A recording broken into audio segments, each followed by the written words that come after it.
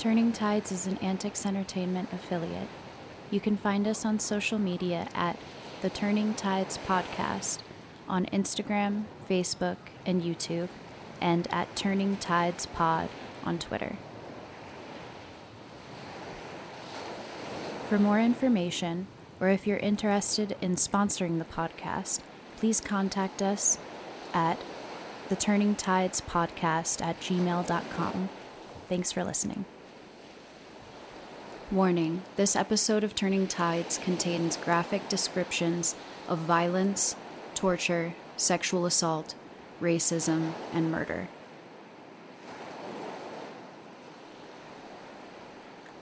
As the guns fell silent on the most devastating war in American history, a new war was only just beginning. In the wreckage that was the American South, the conquering Union general, William Tecumseh Sherman, had promised land in Georgia's fertile river valleys to tens of thousands of formerly enslaved peoples. This new era of Reconstruction was supposed to bring about the end of the Southern cabal of autocratic landowners and businessmen. President Abraham Lincoln was determined to help see this promise through. He intended on giving voting rights to black people who fought for the Union. During the announcement of his plans, a young actor named John Wilkes Booth became so incensed that he decided he would kill the president. He made good on his promise at Ford Theater. This left Andrew Johnson in charge of the United States, which was in such serious need of leadership.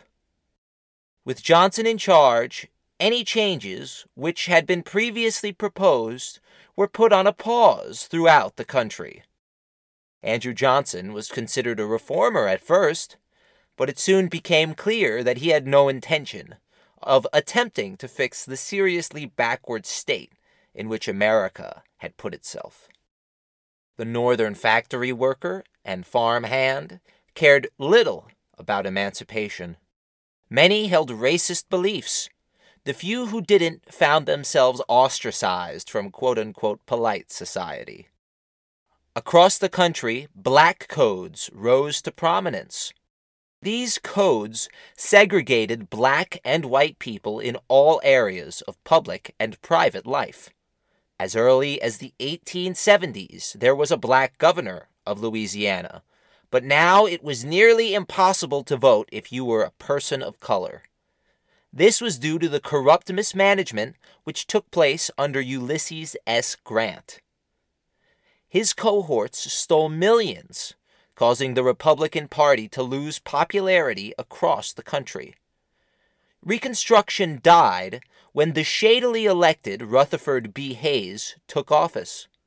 Hate groups like the Ku Klux Klan harassed and murdered black people on a near daily basis. Their terror tactics ranged from intimidation and vandalism to the murder of children and prominent black organizers. Another association, which was formed to bring a more public face to outright racism, was the White Citizens Alliance. This group of concerned citizens gained huge traction throughout the country. America existed this way, as an apartheid state, for decades. One of the many ways black people were oppressed was through racist policing. Once branded felons, they were unable to vote or find a job.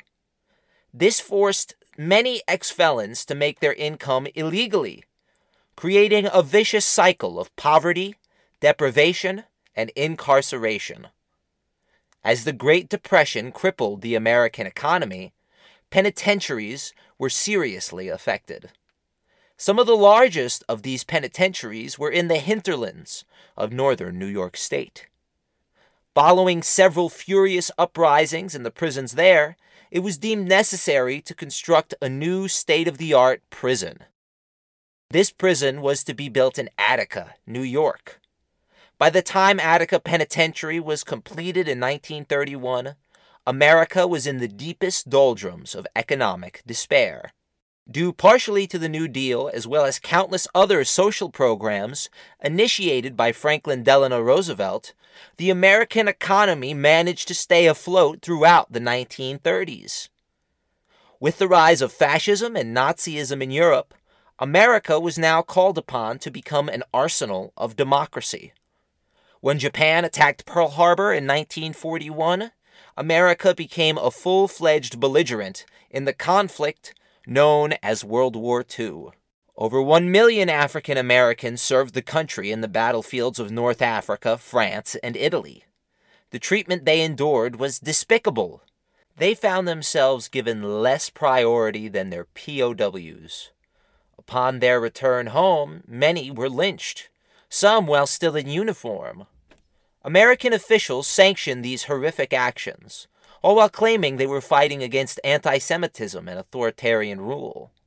The fact was that living as a black person in America meant living in constant fear of your neighbor, your government, and your employer.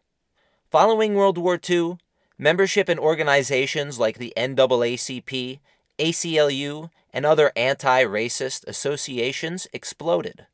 People would not simply accept the way things were anymore. As support for these movements and for racial equality continued to grow, conservatives across the country stiffened their resolve. They would resist integration, violently if necessary. As the white conservatives of both the North and the South saw it, their way of life was being threatened. They believed black people were the supreme other in society, as they regurgitated the words and theories of the Klan and other racist organizations. They purported that black people were little more than animals who would never compare intellectually nor morally to a white person. As these sentiments drove racist violence to increase, black people became more committed to the cause of liberation. Nonviolent activists were at the forefront of this movement. Many would be murdered by the end, killed by cowards. Indeed, across the country, people were radicalizing. As America involved itself more and more with Vietnam, anti-war and black liberationist movements became increasingly prevalent. The groups involved in these movements ranged from religious institutions like the Nation of Islam to terrorist organizations like the Weathermen. As numerous civil rights bills passed under President Johnson, so too did thousands of American boys in the jungles and towns of Vietnam. This undeclared war infuriated many on the left, and the president only served one term because of it. Chosen to replace him in an incredibly hostile election cycle was Richard Milhous Nixon. His Southern strategy was a calculated move which allowed him to acquire the racist votes of the South, while garnering support in northern states as well. In Attica, the prison had barely changed at all. The now 40-year-old institution was the main job provider for the otherwise sleepy town. There were few opportunities in the area. A single dog food factory was one of the only other outlets which employed Attica's citizens. Attica has a reputation for being a max security penitentiary. This claim is true, but many of the men housed in Attica did nothing to warrant this type of imprisonment. Many were serving short sentences for crimes like driving without a license, or for a parole violation. However, it's also true many rapists and murderers were housed there as well. The people who were housed in Attica were almost always from the big city, which was several hours away by bus. Many of the men must have been shell-shocked when they first saw the rolling hills and meandering creeks on the way to the prison. Very few had been outside the city. They were raised in an urban hellhole, neglected by officials. The majority of the over 2,200 prisoners crammed inside Attica were black, while about 10% were Puerto Rican. Attica was a vast labyrinth designed to punish and test the human spirit. Its massive grounds encompassed 4 separate cell blocks, which housed the many individuals in incredibly cramped cells. Surrounding these cell blocks were various administration and vocational buildings, such as the metal shop and hospital buildings. Surrounding the prison were imposing 30 feet tall concrete walls. These walls were decked with towers.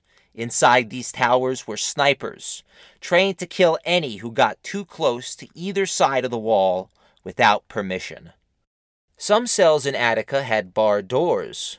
Some were solid metal with just a small slit installed for the passage of food and drink. Some cells were excruciatingly hot in the summer, and some were bitterly cold in the winter. Inmates had very little time for outside recreation, and in the winter they dreaded outside time, as unrelenting below-freezing temperatures bedeviled the men at every turn. Additionally, prisoners had very few occupational options. They were placed in their job by prison officials. Behavioral history and race were the two main factors taken into consideration for job placement. Jobs in the mess hall or the administration buildings were the most sought after. These jobs were overwhelmingly given to white prisoners. Black and Puerto Rican prisoners were forced into so-called grading companies. These companies arbitrarily shoveled mountains of snow, day in and day out, for hours at a time. The salary for any of these jobs, even the best of the bunch, was incredibly poor. Prisoners made $2.90 a day, at most. Given that the officials gave prisoners barely any necessities, money was essential to the prisoners if they wanted to survive the cold winter months.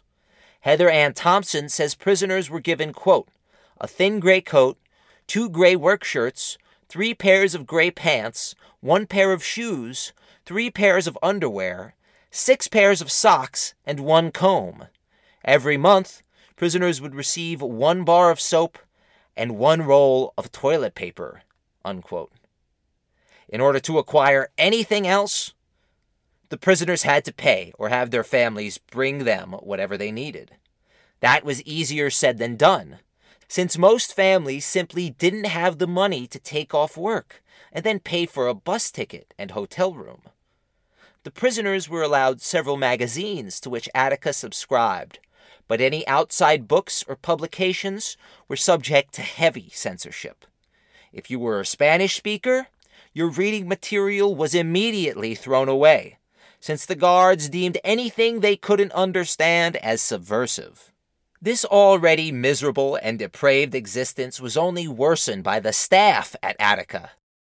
The main way correctional officers, or COs, kept prisoners in line was through keep lock, or solitary confinement. Prisoners were isolated for weeks, even months at a time. Their offenses were usually slight infractions, like talking or possessing contraband. Many prisoners refused to let their will be shaken, and they invented ways to slightly improve their lives. One ingenious invention was a device called a dropper. This generated warm water in the cold winter months through electrolysis. The civilian doctors who were employed by Attica were also incredibly incompetent. They stonewalled any attempt at outside medical intervention and delivered inadequate care to the many thousands entrusted to them. Big Black Smith, a prisoner at Attica, lost nearly all of his teeth due to medical professionals refusing him dental care. As if this wasn't bad enough, decisions on parole were made based on the mood of the deciding official, and mail was regularly confiscated and censored by prison officials. The most disgraceful treatment was saved for inmates who were in common law relationships. Many partners were refused the right to see their significant other inside the walls, simply because they were not technically married. This, of course, disproportionately affected Black and Puerto Rican people. The COs in charge of the prisoners were woefully unequipped to deal with the ever-expanding population. They received little pay, many had second jobs, and they received almost no training. Some believed that mutual respect with the prisoners in their care was the key to lessen tensions. Others supported ruthless authoritarianism. The lack of uniformity in care and rules only frustrated prisoners as well as prison officials. 60 or 70 prisoners were expected to be controlled by a single CO. It was apparent to anyone with eyes that this would be a disaster. But prison officials refused to heed any warnings. In fact, they had more than warnings. Throughout 1970, the New York City jail system exploded in several different jail-wide rebellions. The worst case was at the Tombs, when prisoners captured a good portion of the jail before police put down the uprising. Fortunately, no one was killed, but it was a worrying sign for all parties of the increase in hostile tensions. Following the writing of the economic treatise, The Anatomy of Laundry, written by prisoner Sam Melville, Attica's metal shop peacefully put down their tools in protest. In response, the ringleaders were thrown in keep lock by the angry prison officials. Back in Albany, Nelson D. Rockefeller was making drastic changes as New York's governor. He had survived the liberal waves of the late 60s, often by aligning himself with these same people.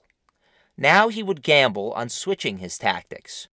Crime was proving to be a bipartisan issue. He wanted to get ahead of the curve by placing Russell G. Oswald in charge of the corrections apparatus in New York State. He was a reformer who genuinely wanted to change the prison system for the better. The increase in prison uprisings gave him pause, as he could see that politically active prisoners were becoming more prevalent. His anxieties about politically minded prisoners seemed to be well-founded. West of Syracuse, there was the foreboding Auburn Penitentiary. The population here rose up and demanded serious reform. The prisoners captured hostages, and the black Muslim population formed a protective circle around them. The uprising sputtered and ended, but the men who started the rebellion found themselves transferred from the prison to Attica. These men were dubbed the Auburn Six. Their arrival inflamed the already agitated prison population. A letter of demands began circulating Attica State. It was uncovered during a search by COs. This letter of demands was signed by a group calling themselves the Attica Liberation Faction. The letter detailed the prisoners' request for a democratic means to address their grievances. These demands terrified Oswald, who believed they were the work of violent leftist agitators and black Muslims. Those who were deemed responsible for the demands were rounded up and thrown in solitary. Meanwhile, an event in a prison across the country would prove to have a profound effect on the happenings at Attica. A prisoner and political activist in Soledad Penitentiary by the name of George Jackson attempted to escape using a wig and a concealed pistol. In the aftermath, 2 guards and 3 prisoners, including Jackson, were dead. The story of his death seemed far-fetched, and many prisoners thought the deaths of Jackson and the other men were the result of reckless, trigger-happy prison guards. The entire population of Attica refused to have breakfast and sat silently in the mess hall the morning after the news broke. Additionally, the lawyers for the Auburn Six had successfully argued for their release into Gen Pop at Attica. This pissed off the prison authorities, as they saw it as the court hamstringing their ability to enforce their rules. Oswald recognized the need to show up personally at Attica in order to keep things calm. When he arrived, he met with several of the writers of the list of demands. All who were present were expecting him to stay and address the prisoners directly over the PA system. Instead, he left a pre-recorded message that promised nothing and didn't address any of the prisoners' needs or fears. He only claimed it would, quote, take time, unquote. The prisoners, who were asking for an extra shower a week, were done waiting. The next morning, September 8th, 1971, tensions were at their highest yet. Many felt the smallest pretext could violently escalate things. In A Yard, a play fight between prisoners who were letting loose after being in keep lock for 2 weeks was interpreted by guards as a real fight. COs intervened and demanded an explanation from the man still at the scene. Prisoner Drewer was then asked to report the keep lock. This infuriated him, and after attempting to walk away, he struck the CO who grabbed for him. Seeing the scene escalating, a prisoner stepped in to defend his friend from harassment. other COs soon responded and broke up the fight. For now, Drewer and Lamoury were safe, but the guards would be back. That night, the guards came for the two men. Drewer was beaten senseless, and then the guards carried his unconscious body into a solitary cell. All those in A Block were certain Drewer was dead. Lamoury was next. As he was escorted out, prisoners began throwing various things at COs. One prisoner, Ortiz, threw a soup can, which struck the side of a CO's head. Ortiz was given keep lock, and the night passed in extreme tension. When asked to keep guards past their shifts to ensure order in the facility, a prison official exclaimed, quote, "Who the hell is going to pay for all that?" Unquote. Come the morning of the 9th, A Block was practically pulsing with anger. When the men were let out for breakfast, Ortiz was sprung from his cell. When this was discovered, the decision was made to put the whole section of men on lockdown. They would do this by cornering and restricting prisoners from entering A Block, holding them in a central corridor known as Times Square. This was the major causeway between the yards and the adjoining cell blocks. There was no communication between the COs who were escorting these prisoners and the officials who decided to lock these same men down. Upon arriving at the gate, prisoners quickly realized they were being cornered by prison officials. Locked inside Times Square, the prisoners began to panic and attack the guards that were immediately around them. CO Quinn was the sole guard responsible for the causeway. He watched bewildered as prisoners attempted to break the door down. He attempted to call ahead, but Attica's phone system was archaic beyond belief. One could only make a single phone call at a time. Additionally, there was no emergency plan in place in the event of a riot. It had never happened before, so why would it happen now? CO Quinn was in an impossible position. He opened the gate to Times Square to extricate his fellow guards, who were being beaten by the angry prisoners. Quinn then watched helplessly as prisoners forced the door, using piping from the prison's water system. Quinn surrendered to the prisoners, but not before being struck by a large stick that severely damaged his forehead.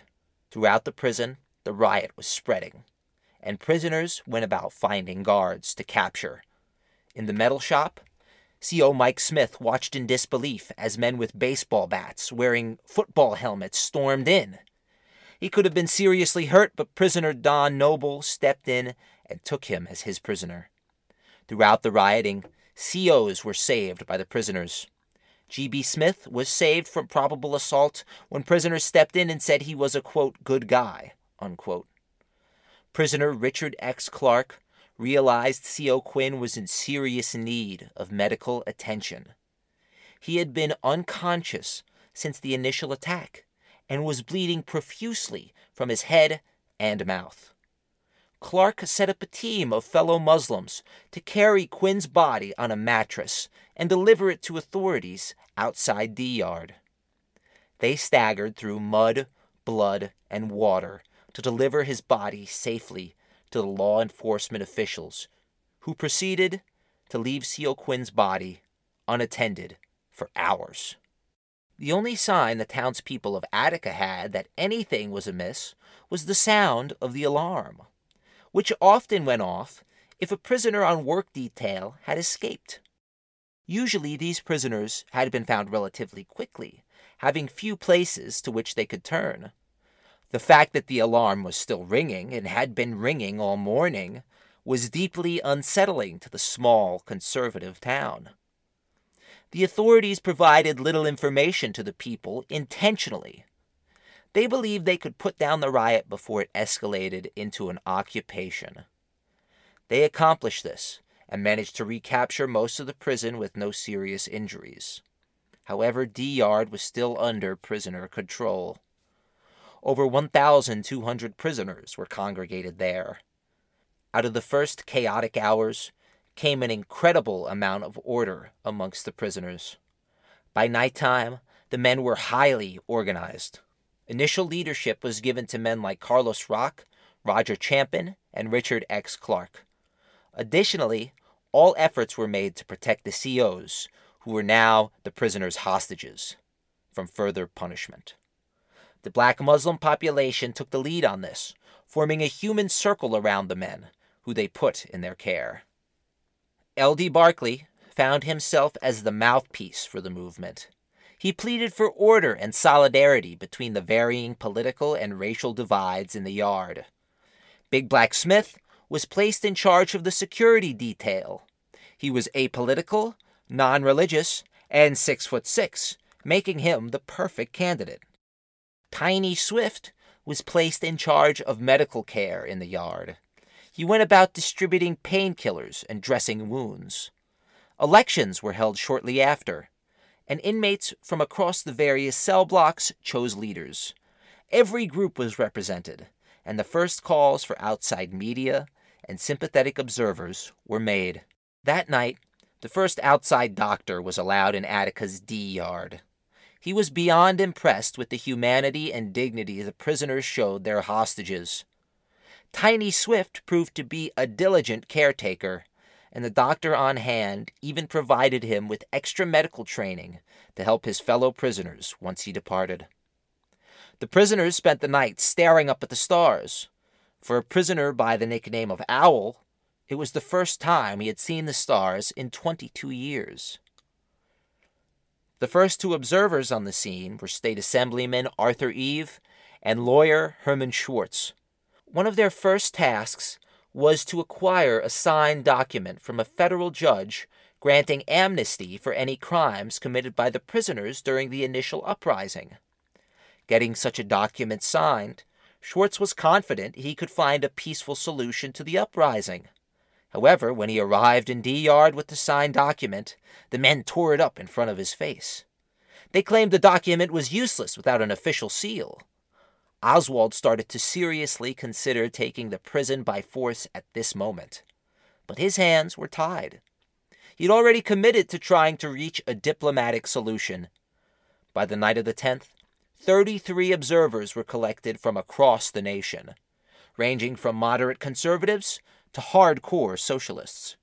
These observers were soon in the yard, and many were still unclear as to what their role would be. Were they there to negotiate on behalf of the state, or the men rebelling? Tension was palpable as the national figures entered D Yard. They talked with prisoners and tried to create a comprehensive list of feasible demands. These talks stalled, in part because observers were still waiting for several major players to arrive.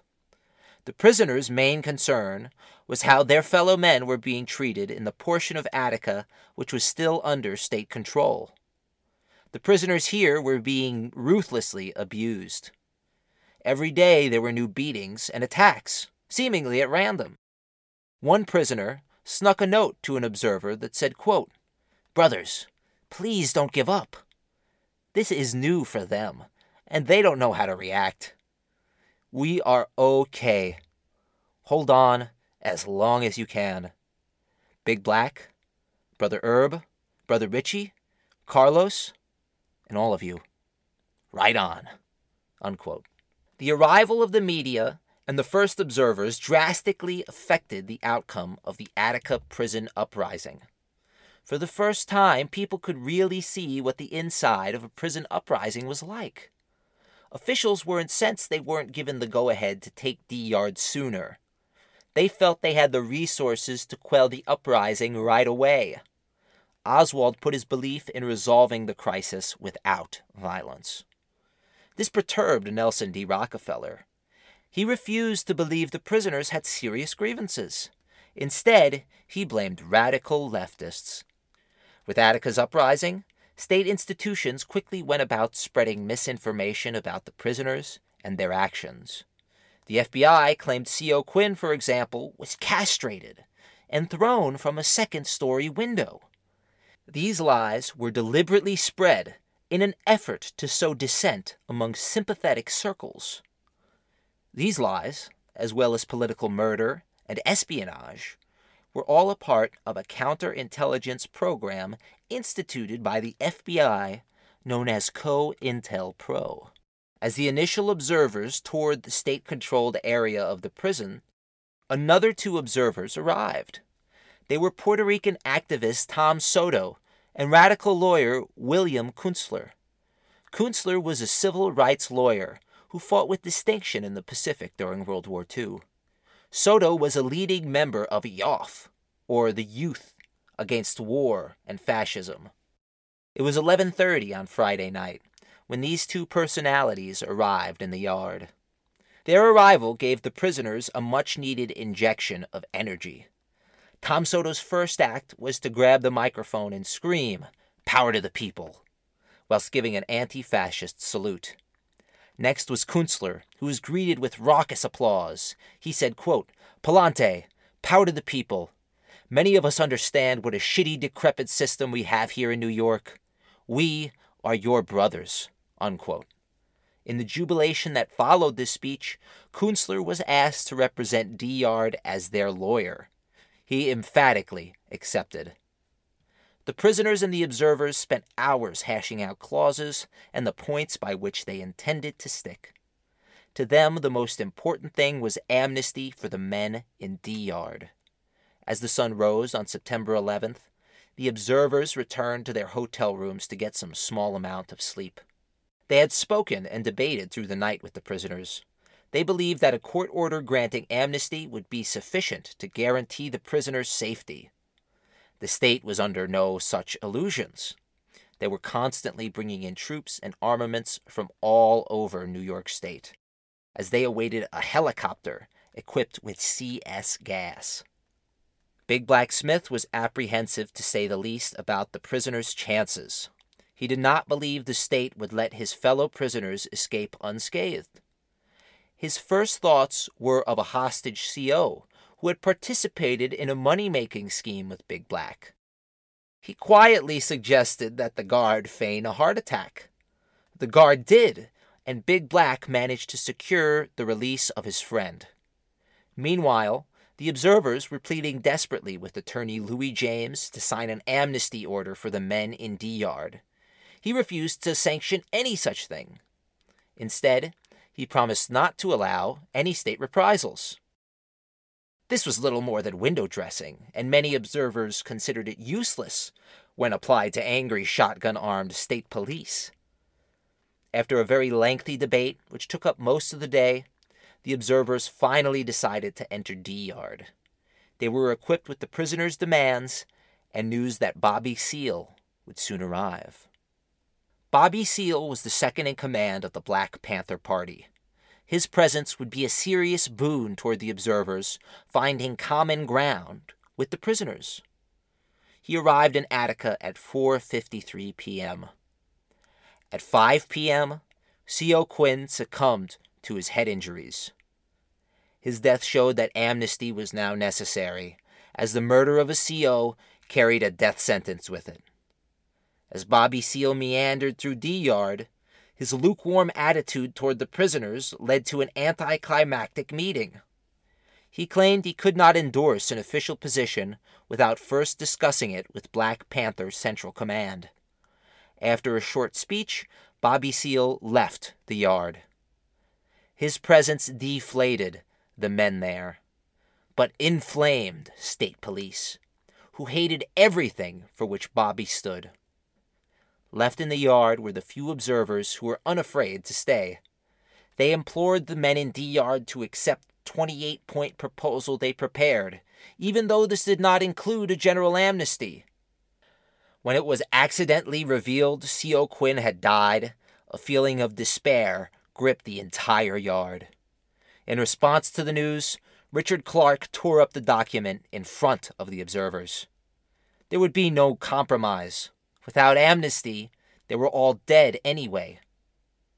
Around Attica, a virtual tent city sprang up, consisting of media vans, concerned townspeople, and a forever increasing contingent of state troopers. After these several days of rebellion, very little information was made available to the families of the hostages and the prisoners.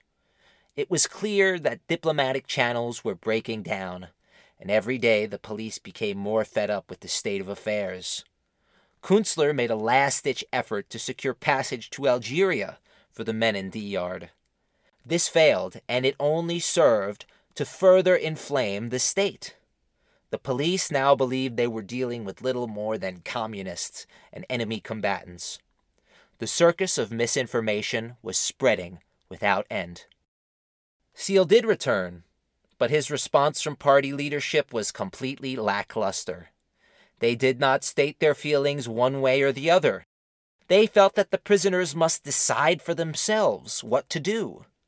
This was a serious blow to the morale of the men in D Yard.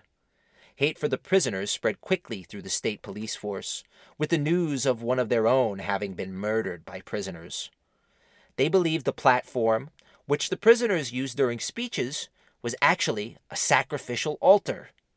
Riflemen prowled the walkways, muttering epithets and vowing revenge on the quote-unquote animals below. The line was drawn. There was little left to negotiate. The observers felt only one man could prevent the impending massacre.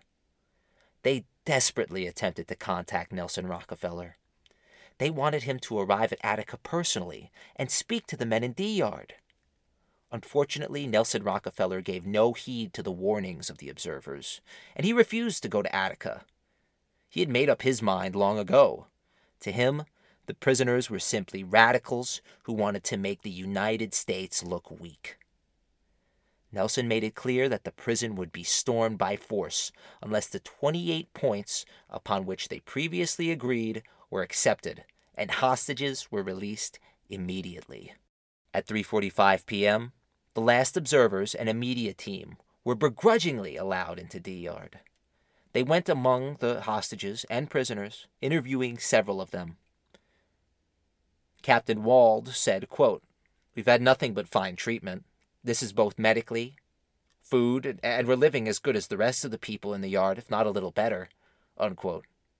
Frank Strollo, whose brother was one of the officers just outside D Yard, said, quote, "We all have been treated 100%. Been fed well, gave us blankets, slept on mattresses while they slept on the ground.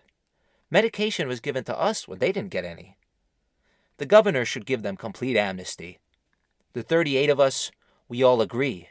We'd give them complete amnesty," unquote. Edward Cunningham was a well-known authoritarian who was famous for giving out 14-day keep locks. Even he said, "The governor must give them clemency. I mean, this is cut and dry. This is all there is to it. This is not a joke," unquote. Mike Smith said the governor should, quote, "get his ass here now. We're not scared of any of you people." He's talking about the prisoners. "We know it's not you. It's the people outside," unquote. Reporters then turned to a young prisoner, Blaise Montgomery, who said, quote, "I want everyone to know we're going to stick together. We're going to get what we want, or we're going to die together," unquote. In the speeches and interviews that followed during the afternoon, sense of hopelessness was at the forefront of most. There was no way prisoners could accept the proposals made without amnesty.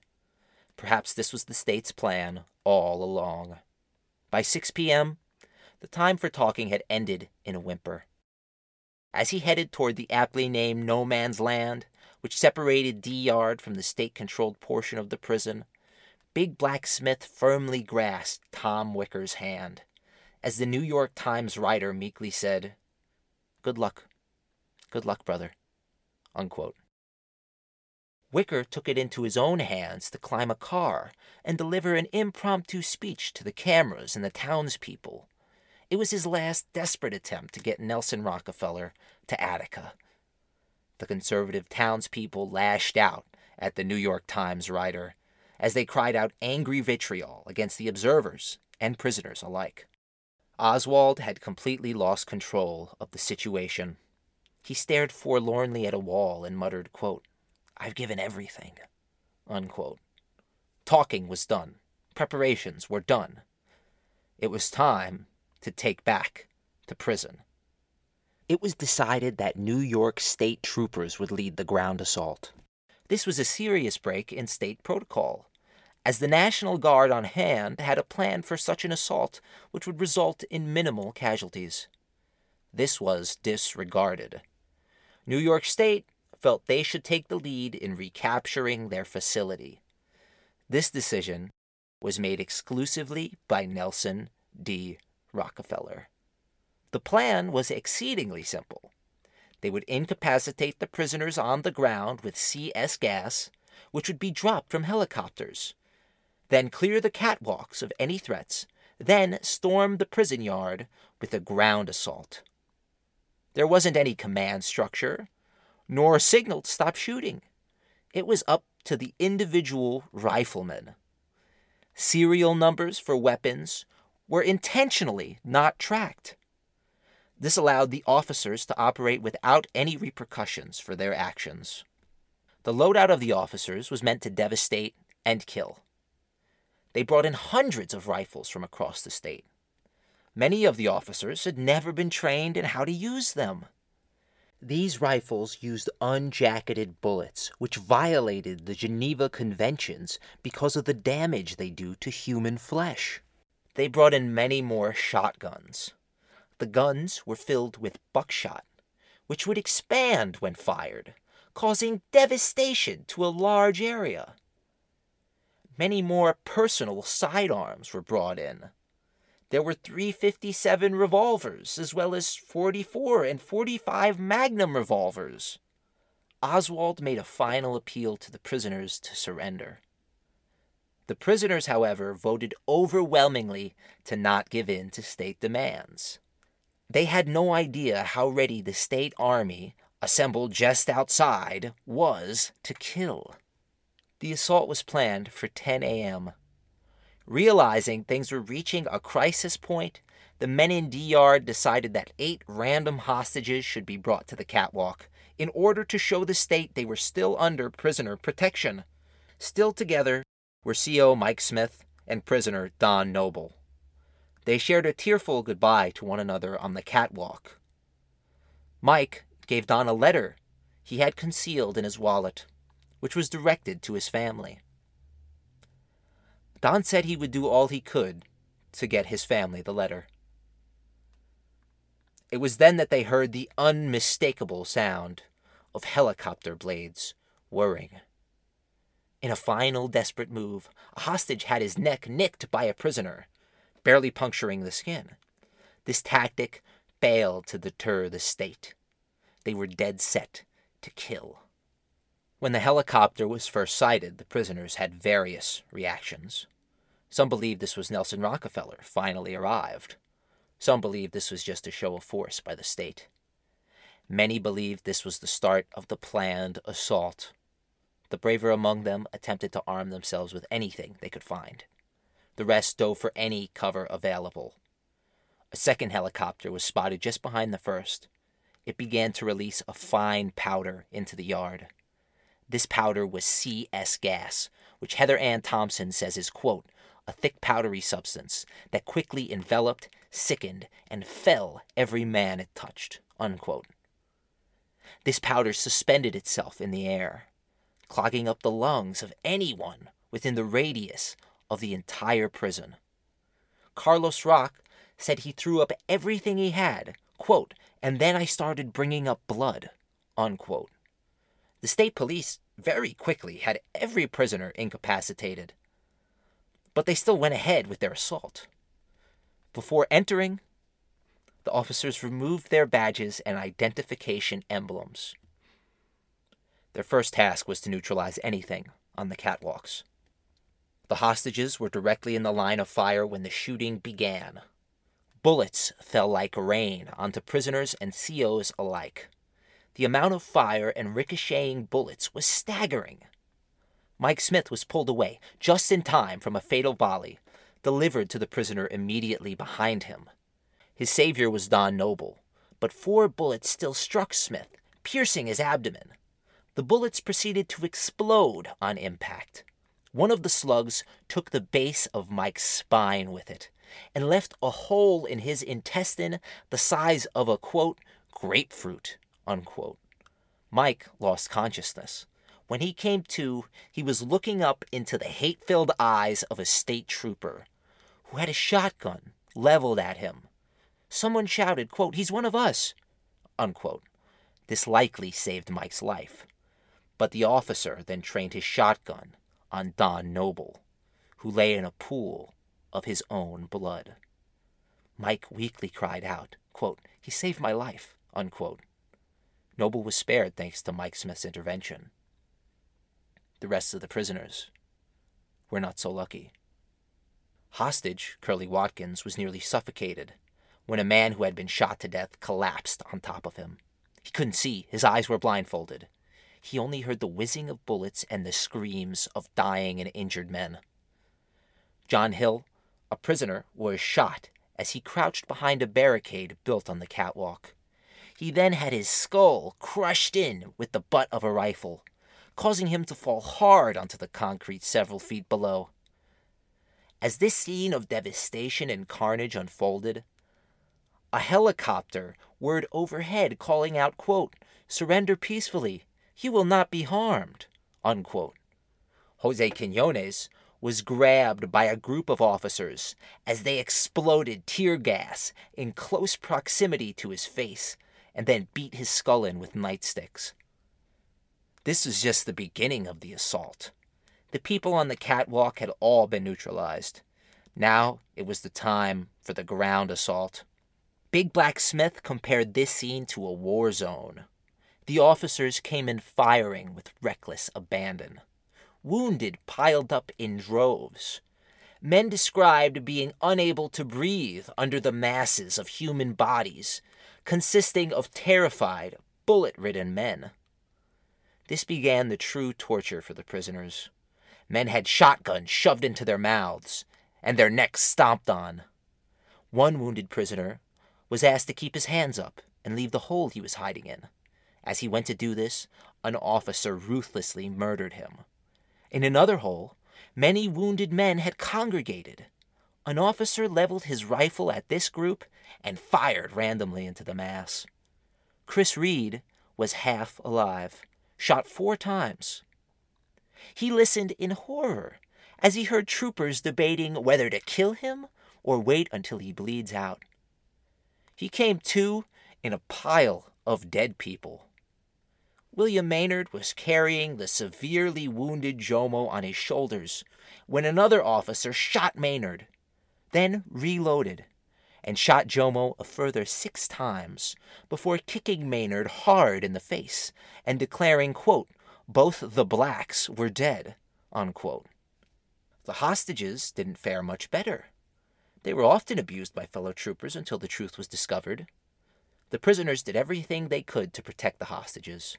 Herb Blyden instructed 10 of his followers to make sure, quote, "not to let harm come to them," unquote. This the men did, until the last. Akil al-Jundi was shot through the hand. The wound left a hole he could see through. The hostages were nearly killed by troopers who had their bloodlust up, but they quickly realized who they were directing their anger towards. In half an hour, 9 hostages were dead, killed by trooper bullets. At least 29 prisoners were dead. Of the dead, C.O. Cunningham, who was a father of 8, had his skull destroyed by buckshot. C.O. D'Arcangelo, who was the father to a newborn, was killed by a .270 bullet.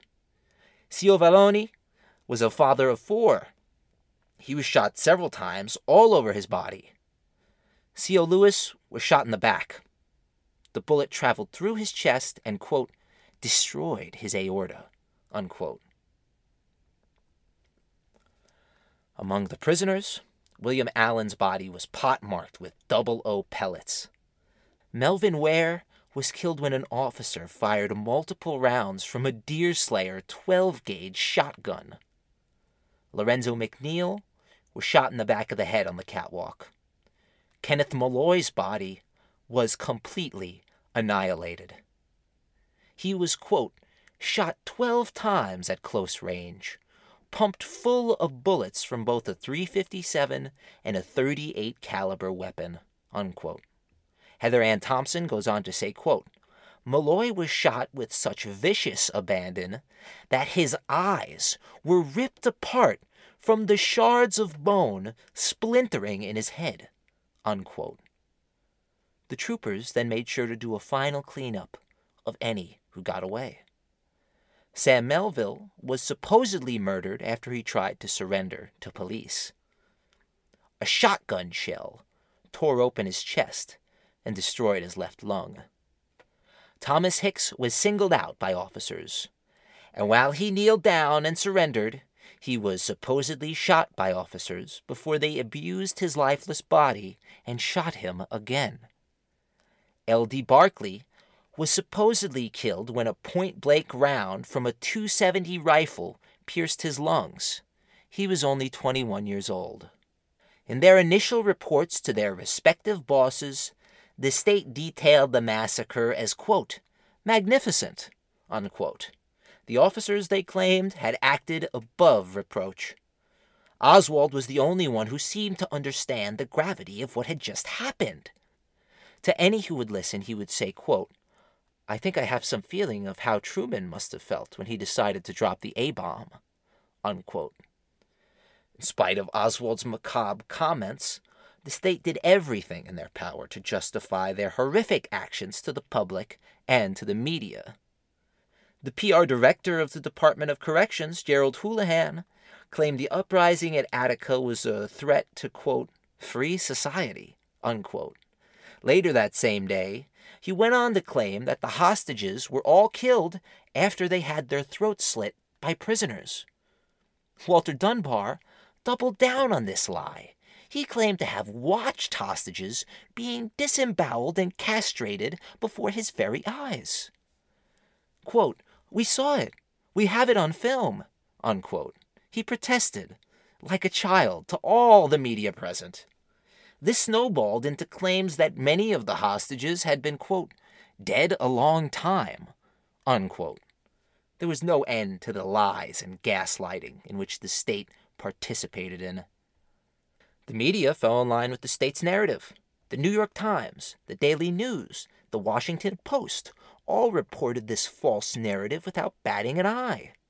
Public vitriol then spread to the observers. While in Attica, they faced massive outrage from the townspeople. Now, this was amplified to a national level. A husband and wife wrote into their local paper saying it was, quote, too bad Wicker and Kunstler got out alive, unquote. Several organizations and individuals called for calm and consideration of the facts that weren't yet available. Herman Badillo, member of the Observer Committee, was incredulous at the lies being told about the uprising. However, the president, the governor, and the corrections department were all conspiring to preserve the lie. They had their narrative. Rockefeller told Nixon, quote, the whole thing was led by the blacks, unquote. It was now the turn of the families to experience unimaginable grief. They received very little information about their loved ones. The families of hostages were reliant exclusively on hearsay and rumor. Anne Vallone was told that her husband was at a local hospital, alive and well. When she arrived, the doctor told her the awful news. She cried out bitterly, quote, no, he's dead, unquote. Her children were furious with her after she delivered the news. Her daughter refused to believe her, saying over and over again, quote, my dad is alive, unquote. For the families of the prisoners, news was not only scant, it was held back by prison officials. Ella Greer was cursed out by dispatchers when she tried to find out information about her family in Attica. Back in D-Yard, the prisoners were being beaten, quote, unmercifully, unquote, says Monroe County Sheriff Frank Hall. Another member of law enforcement compared the carnage to, quote, wartime conditions in the Guadalcanal, unquote. As the shooting finally stopped, the only medical caretakers on hand were the two woeful doctors employed by Attica. People suffered from gunshot wounds in the direct sun until a local doctor finally arrived on the scene. When he did, he compared it to a, quote, Civil War painting, unquote, Another combat veteran of World War II declared outright, quote, he had never seen people who were so badly neglected, unquote. In spite of this obvious lack of care, by day's end, only 6 prisoners were allowed to be transferred to a local hospital. Officers continued to interrupt care and stand in the way of medical officials, even at the hospital. They would chain the legs of the severely wounded, claiming they were flight risks. The National Guardsmen on the scene were disgusted by the treatment of the prisoners by prison officials. In one instance, a guardsman had taken down a list of injured prisoners. A CO came up to him and ripped up the list, claiming several people on it weren't actually injured.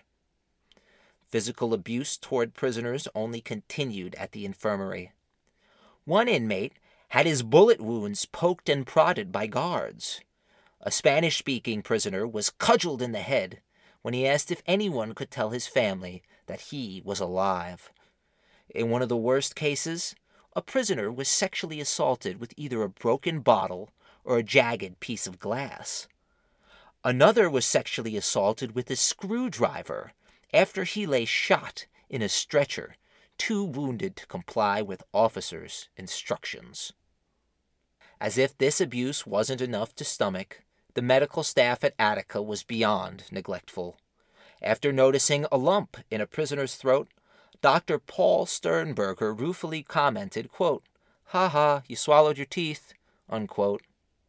Dr. Selden Williams told the prisoner, quote, "I hope you all die," unquote, when he asked if he could get medication for his bullet wound. All of this hate was a direct symptom of the unjust system on which this country was built, in which race is somehow indicative of a person's worth. Additionally, the misinformation about CO Quinn's death further fanned the flames of their misdirected hate. Everyone believed it. Even the observers supported the state's story at first. Quote-unquote retribution was meted out on the prisoners, and racism was ever present. The white power salute was common.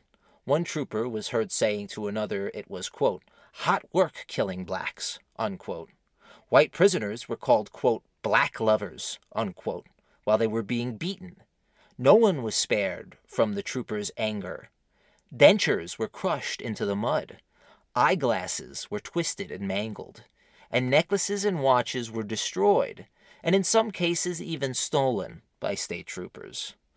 As the shooting stopped, a literal gauntlet began. Prisoners were hustled into a yard.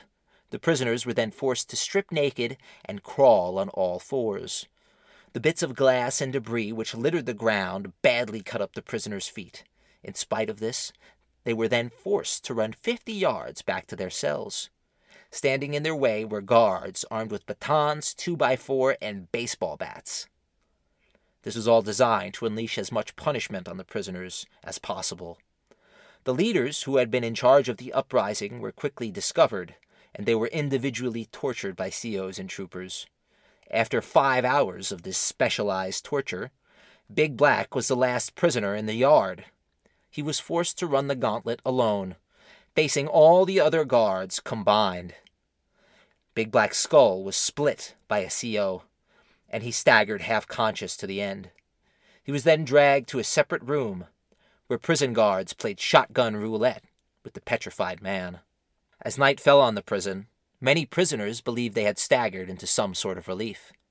However, even in the dead of night, prison guard vengeance knew no limit. They broke teeth, played with life, and humiliated the wounded men in their care.